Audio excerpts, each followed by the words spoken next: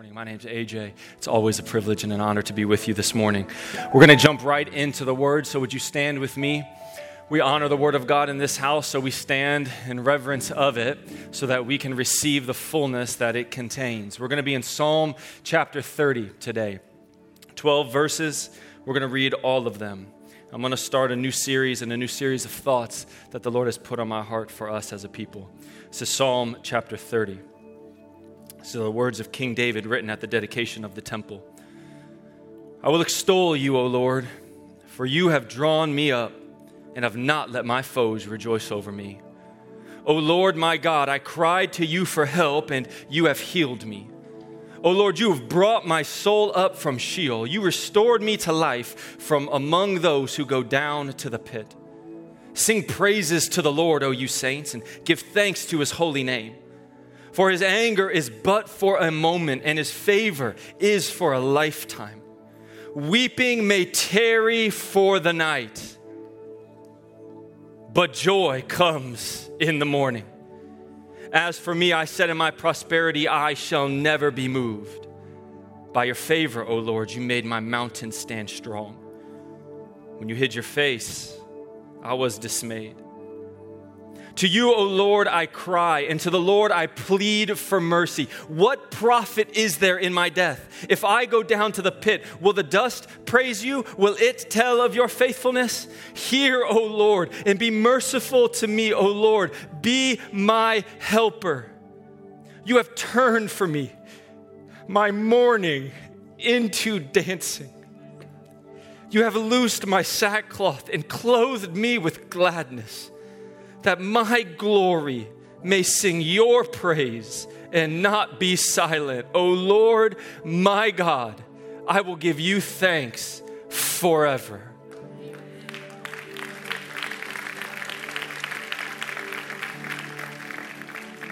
Lord God, the maker of heaven and earth, would you minister your word to us today, exactly where it finds us, just as we are. Would it go forth and accomplish in us what you are intending it to accomplish in us this morning. Lord, we come to you with faith. We come to you with expectation. We come ready to hear the word of the Lord and allow it to change us, to make us like you. So, Lord, I'm asking that you would give each and every one of us here eyes to see and ears to hear and a heart that can understand what the Spirit of the living God is saying in this place. Be pleased to dwell among us today, I pray, in Jesus' name. Can you say amen? And you can head to your seats and give God a praise as you do. Because I don't want to stop what God has started. I don't know if you know who Eliud Kipchoge is. If you're a runner in the running scene, you might know who he is. He's a Kenyan marathon runner, one of the greatest of all time. Eliud Kipchoge last year in 2022, he set the world record for the fastest marathon. He ran 26.2 miles in 2 hours, 1 minute, and 9 seconds. Now, I know on face value that just sounds like it's probably pretty good because it's a world record. Let me give you some context for it. That man ran 26.2 consecutive miles at an average pace of 4 minutes and 37 seconds per mile. I don't know the last time you ran a mile.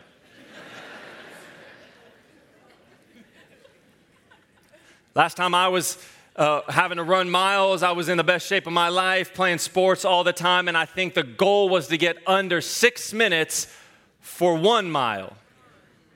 This man ran 26.2 consecutive miles at 12 miles an hour, which is faster than most treadmills go. How many know that's just different? That's almost unnatural. That man is special. You probably have not heard the name Courtney Dauwalter. Courtney Dauwalter is an ultra-marathon runner. Ultra-marathons are anywhere between 100 and 250 miles. A couple years ago, she ran the Moab 240, which is, 240 miles in the Moab Desert in Utah. She finished that race 10 hours faster than the next closest competitor, male or female. How many of you know that's different? That ain't normal. There's something special going on there. There's lots of people like this in every field that we see. Academics, arts, music. All over industry, wherever there is a place to excel, people are excelling at the highest levels. And if I'm just honest with you, I get a little jealous when I see people succeed at such a high level. And I'm tempted to think that there's just something God-given different for them that won't be the same for me. Now, I am not, lest you mishear me this morning, interested in running a marathon. The Bible says only a fool runs who is not being chased. And that is a verse I have built my life upon. And it has served me well all the days of my life, and I don't plan to move off of it now. But I will say, there are some things I want to succeed at, and I want to see God do here in this earth through what He's given me. And when I see people succeed at that level, I'm tempted to think they just have something that I don't. But the Lord reminded me that the same God who made them is the same God who made me. And His same Spirit is within me, that if I can walk in the purposes that He has made me for, submitted to Him, under Him, then He can make me excel at whatever He has for me. Now, I think a lot of Christ followers have forgotten their identity. This is the work of the devil to distract us, to take a good thing that God's given us and then to corrupt it or try to destroy us. The devil is fine with you knowing that you're created as long as you forget whose image you're created in. A lot of people settle right there. I believe there's a God. I believe He made me, but you've forgotten He didn't just make you. He made you in His image. Genesis 1:27 says, God says, let us make mankind in our image. So that means after He created the heavens and the earth, after He created the waters and the land and the sky, after He put every green thing on the earth and filled it with plants and trees, He put birds in the air, fish in the sea, and animals on the land. And after He did all of that, God said, that's good, but let me make something very good. Let me make something different than everything I've made before. Let me make something new. And when God said, let me make something new, God made you. I'm going to make something that bears my image, that exists in the earth to reflect who I am to all of creation. I want to create something utterly unique. Something that partners with my creative, life-giving, community-building nature and will itself express creativity and give life and build communities. I want something different. Over the next few weeks, as I'm in and out of this pulpit and for as long as God has given me the messages to go along with this topic, I want to stand here and remind you that you are made in the image of God. You have purpose on your life. You are different than anything else God has made. I want to remind you that you are, the title of my series, you are built different. Turn to your neighbor, tell him, I'm built different. Tell him, I'm in the world, but I'm not of this world. Tell him, this world ain't seen nothing like me. Come on, put some faith on it this morning and stand in who God made you to be, because God made you beautifully and wonderfully and uniquely and purposefully. God didn't mess up when He made you. He knew just what He was doing. You are built different, and I want us to walk in that. Now, lest you think I'm going down some prosperity gospel route to talk about how great you are this morning, the word that God gave me for this Sunday is one that's very personal to me, very near and dear to my heart. It's the way that God has made us different because we have hope when it hurts. It's the title of my message this morning, Hope When It Hurts. You see, David wrote Psalm 30, that psalm that we read, for the dedication of the temple. And what's interesting to know about that is that King David was not at the dedication of the temple. He wanted to finish the temple for God, but God told him, I can't let you finish it. Essentially, David, you've got too much blood on your hands. You've killed too many in battle. I'll have your son Solomon finish the temple. So that means David either wrote this psalm ahead of time for the dedication, or after he wrote his psalms, they selected this psalm to be read at the dedication of the temple. And it's an interesting psalm to me, to be one of the ones that you read when you're dedicating the finished temple of God, the temple that's built in Jerusalem, like the first beautiful, ornate, magnificent one. This is the psalm. Now, granted, this psalm on the front end and the back end starts and ends with praise. It's called an inclusio. If you're looking for some fancy words today, I've got about 3. I'll give them each to you. It's an inclusio. Starts with praise, ends with praise. But if you look at it closely, even though it starts with praise and ends with praise, pretty much everything in the middle is a mess. I don't know if you've ever been there in life where everything in the middle just seems to be a bit messy. This psalm talks about how there's weeping that lasts through the night, sorrow that sticks along longer than it should have, about suffering under the anger of God and being humbled after you're boasting in your own ability. It's talking about the reality that life sometimes is messy. And what the early Israelites are saying is that even though life is hard, we're going to start with praise and we're going to end with praise. I'm going to bookend our life in this temple. We're not going to ignore that bad things happen. We're not going to put on a pretty face and act like everything's good when it's not. We acknowledge that sometimes life is a mess. But if God started it, surely he'll see it through to completion. And what he finishes and works together for the good of all mankind, those who call upon the name of the Lord. So I'm going to start with praise and end with praise, even if everything in the middle makes me want to cry out in pain. This is how we can have hope when it hurts, because we know what our God is capable of. Look at how David starts in verse 1. He says, I will extol you, O Lord, for you have drawn me up, and you have not let my foes rejoice over me. David says, you've drawn me up. That word drawn in the Hebrew is the word dalah. Dalah. It's most often used when creating a picture or an image or describing drawing water up from a well. So David is saying, Lord, you saved my life from the pit. You've drawn me up out of a low place, out of a dark place, out of a watery grave. When I was down, buried beneath the earth, Lord, you reached down and you drew me up like someone drawing water up from a well. When I'm at my lowest, and David knew what it was like to be low. His family neglected him, hardly accepted him. His king persecuted him and tried to have him killed. His son rebelled against him. His family was all kinds of messed up. He sinned so grievously before the Lord had every right to take him out on the spot, and nobody would have doubted it. David knew what it was like to be in a low place. And I know many of you know what it's like to be in a low place.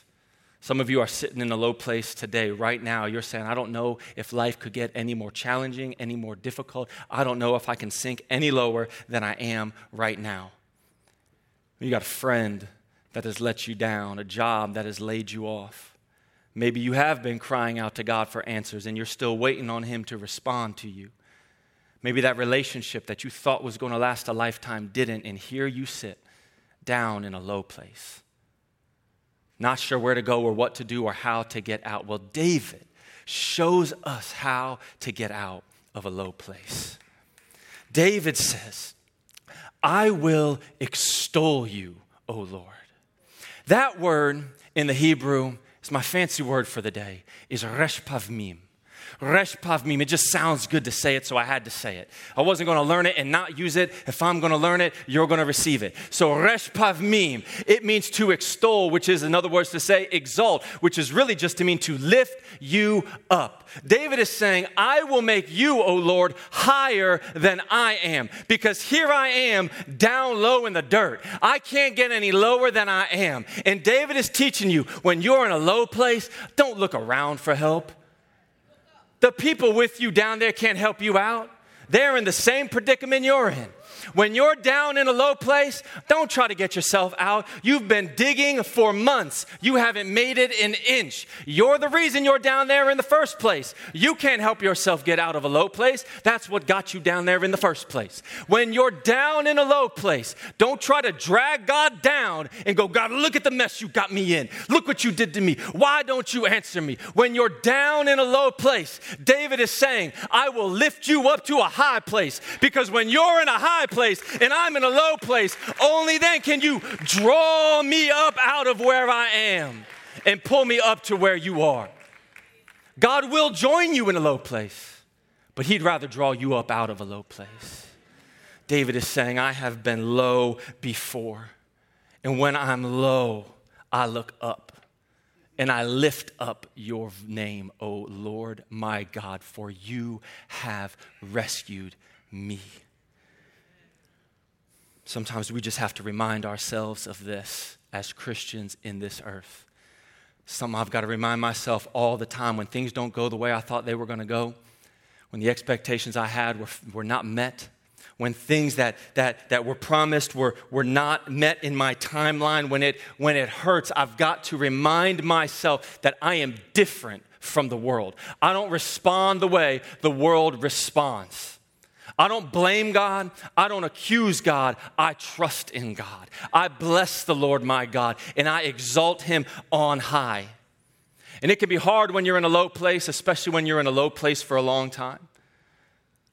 What do you do when you find yourself in a low place for a long time?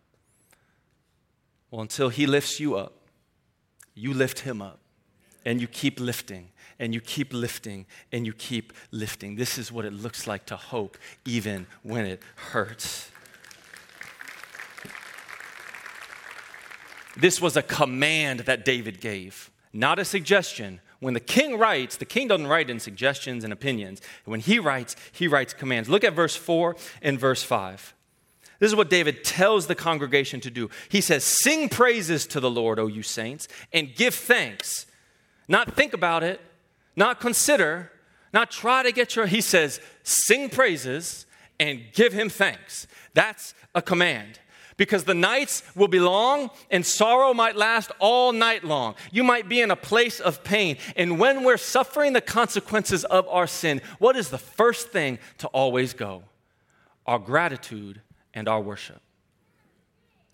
Now, I don't know why it is when we're faced with difficult moments or moments of temptation, it's always our good qualities that leave us first. I wish that weren't so. My wife will bake a fresh pan of chocolate chip cookies and self-control. It's out the window, y'all. Out the window. I'll eat till my stomach hurts. And go, I think I can fit one more in. When my children are disobedient to me time and again, why is it my gentleness is the first thing to leave me? Why can't my anger go away from me when I'm cut off in traffic? Like, why is it only good qualities that leave me when I'm in a moment of temptation or a moment of difficulty? I think David is helping us see that the reason that happens is because we treat temporary circumstances like they're permanent. What we tell ourselves when we're faced in a moment of temptation, if I don't get that, I'll pretty much just die. Like, what will be the point of living after this moment if I don't partake, if I don't indulge, if I don't get what I want? This is the lie. Tell me the truth. Y'all don't lie in church. This is what the cycles of your mind essentially tell you. They tell you, is life even going to be worth living if you don't have it? Is it? It's not. Just take it because you deserve it. You should have it. You want it, go and get it. That's a temporary desire that we make permanent decisions over. And we should not treat permanent that which is temporary. We find ourselves in a dark moment and in a difficult moment where it hurts and all we want is the pain to stop. So we will do anything we can just to stop what's been started in our life. And so we make permanent decisions over temporary circumstances. And we leave people and we leave jobs and we leave places because of a momentary pain that comes against us. We respond with permanence. David is saying, the sorrow will come and it will last for the night, but it will not last forever. Because there's a new day that comes after the night of sorrow, after the night of pain, after the night of longing, after the night of desire. When you think you can't make it another day, there's a new day that's coming. And on the new day come new mercies, new grace, and fresh perspective. And with that comes the joy of the Lord. So you might be in a low place, but that's not the last place you're going to be in. So you wait through the night, singing praise and giving thanks because there is a joyful morning on the other side of this dark night. The Lord says it through Isaiah like this, for a small moment I have afflicted thee, but with everlasting mercies I will gather thee. We live like the opposite is true. The afflictions are everlasting and the mercies are momentary. But the word of God is that the afflictions that you experience, those are the small moments. The favor and the mercy that you experience is the everlasting moment. You live and walk in the favor of God so often you don't even recognize it. You don't know how much God has withheld from your life because he loves you. You don't know how much mercy you are shown every day of your life just because God loves you. Not because you did anything, just because he loves you. We walk in the favor of God and the mercy of God almost every breath that we breathe. Because a God of justice does not have to put up with a rebellious people, except for that he loves you. And so he lets his mercy meet his justice so that we can live and breathe and make mistakes and fall down and get back up and walk day after day after day, just trying to get marginally better. The afflictions come, but they last for a moment. The mercy, it lasts for a lifetime. So, wait until the rest of the story is told. You ever watch movies with people who love to guess the ending of the movie during the movie? God in his benevolence had me marry one of those people.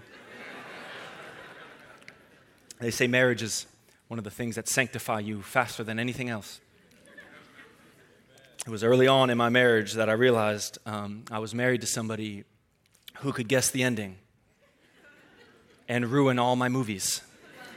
She'd be like, that guy dies. I'm like, we're 5 minutes in. You've got to wait. You cannot. Like, she's going to betray him. I can see. I'm like, you stop. I want it. There was a twist and you just ruining. I like surprises. I like to wait and see. But also I think there's health in just waiting and seeing the story that God is writing before you guess the ending of it. You know, sometimes we are so insecure with where we are, so insecure in the place we find ourselves, so fidgety and so anxious, we can't just let our minds be quiet. So we try to guess the ending. We try to write the paragraph. Some of you won't even let God finish the sentence he's writing today. And all I'm saying is this: would you in humility get behind the pen as God writes your story? You're trying to get ahead and guess the ending. And God is saying, just stick with me. I'm only here. I'm not there yet. I'm here right now. Would you stay behind where I am and let me finish the story that I've started for you? If you find yourself in the place, the word of the Lord for you, just keep reading. Don't quit. Don't flip to the end of the book and try to see how it goes. Just keep reading. One day after another day after another day, you stay behind the pen of God. I know that sorrow lasts through the night. And I know that when the night is dark, it's hard to believe it'll ever be light again. I got that. I have lived in that place. But just keep reading. The chapter that you're on might be a long one, but I can promise you it's not the last one. Just keep reading. Just go day by day, trusting in the Lord, singing his praises, giving him thanks for what you do have, not for what you don't have. Just be settled in the Lord in the strength of his might. David says, sing his praises and give him thanks. For his anger comes, but his anger also goes. His favor comes, but his favor doesn't go anywhere. He's with you. He's always with you because he is Emmanuel. God with you. So though you might have sorrow through the night, you can also have a song in the night as well. And although you might be in a place of great pain, while you're in great pain, you can bring a great praise. I wrote a bunch of these. They were fun to write. I'll do one more. You might be worrying, but you can also be worshiping. Do you understand what I'm saying? That you can hold in tension both where you're at and what God has said. Those things coexist. It's not one or the other. They exist at the same time. So though sorrow lasts through the night, just sing his praise and give him thanks. David believes this so much, he uses it to negotiate with God. I love it. Everybody negotiates with God, first of all, lest you think you're holier than thou. We all come to God with our little negotiations. It's just a part of our human nature. And most often, we negotiate with God based on what we think God should do for us, right? God, if you bless me, then I will bless you. If you help me, then I will serve you. Watch how David negotiates with God, because he flips it upside down. Look at verse 8 and verse 9. He says, to you, O Lord, I cry, and to the Lord I plead for mercy. What profit is there in my death? If I go down to the pit, the dust praise you?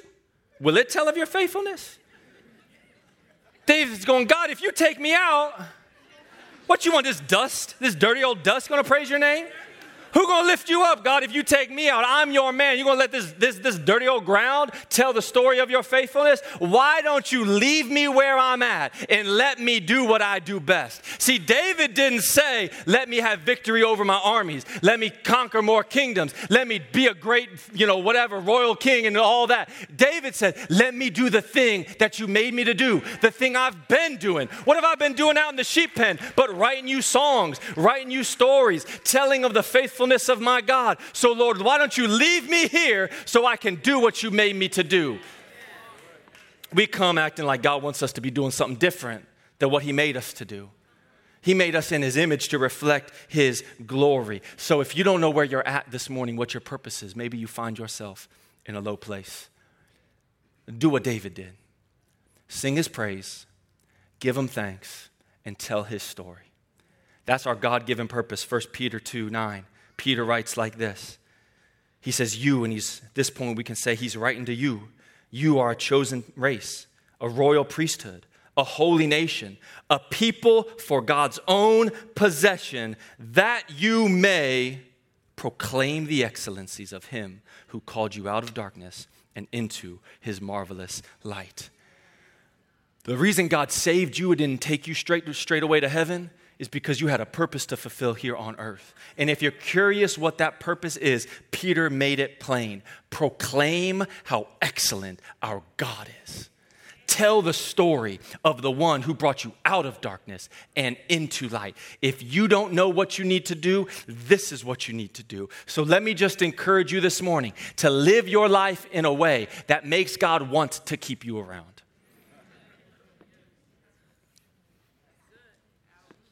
Give God a reason to keep you here. Walk in the purpose that he made you for. And watch how God turns these things around in your life. This is how David concludes the psalm, and I'll close with these thoughts. As David concludes this, he's reflecting back and he's remembering all the times that God has done this for him before. Look what he says in verses 11 and 12. He says, you have turned for me. You've turned for me my mourning into dancing.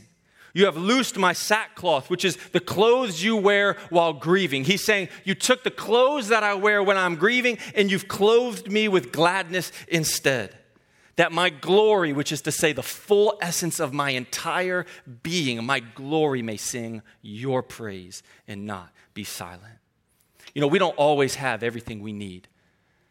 We don't always have a good thing to give to God. Sometimes we feel like we come before the Lord and we just don't have everything we're supposed to have. We don't have it all buttoned up. We don't have it all nice. We don't have it all together. Sometimes all we have to bring to God is our tears. Sometimes all we have to bring to God is our mourning. Sometimes all we have to bring to God is our anger, our doubt, our frustration. But God will take what you have and turn it into what you need. That's what David is telling us here. All I had for the Lord was mourning. But he took my mourning and he gave me a song that I'm going to dance to. All I had was sorrow, and my sorrow was lasting all night. I was wearing my sackcloth and my ashes, and it was just ugly for me. But that's all I had. So I brought it to God, and he clothed me with gladness. He put strength in my spirit and a song in my heart. I don't know what you have this morning. You might be here going, God, all I have is me. I couldn't get my spouse here, couldn't get my kids here. It's just me today, Lord. But I'm giving you what I've got. Watch God turn it into what you need. You might be here with a broken heart, some expectation for your life that didn't pan out, a marriage that ended too soon, kids you don't get to see all the time you wanted to. That might be all you have. But give him all you have and watch him turn it into everything you need. You might just have 2 copper coins. You might just have air in your lungs. But if all you got is air in your lungs, that means you got a song on your lips. So give him what you do have and watch him turn it into what you do need. You don't have to have everything. You just got to have something. And when you find out what something you have, you got to give it to God so he can give you everything he is. This is the way our Lord works. Come and see, he says. Bring into my presence what you've got. Watch me do more with it than you could ever imagine. Here's the reality. God doesn't want what you have. He wants all that you are. You were made in his image.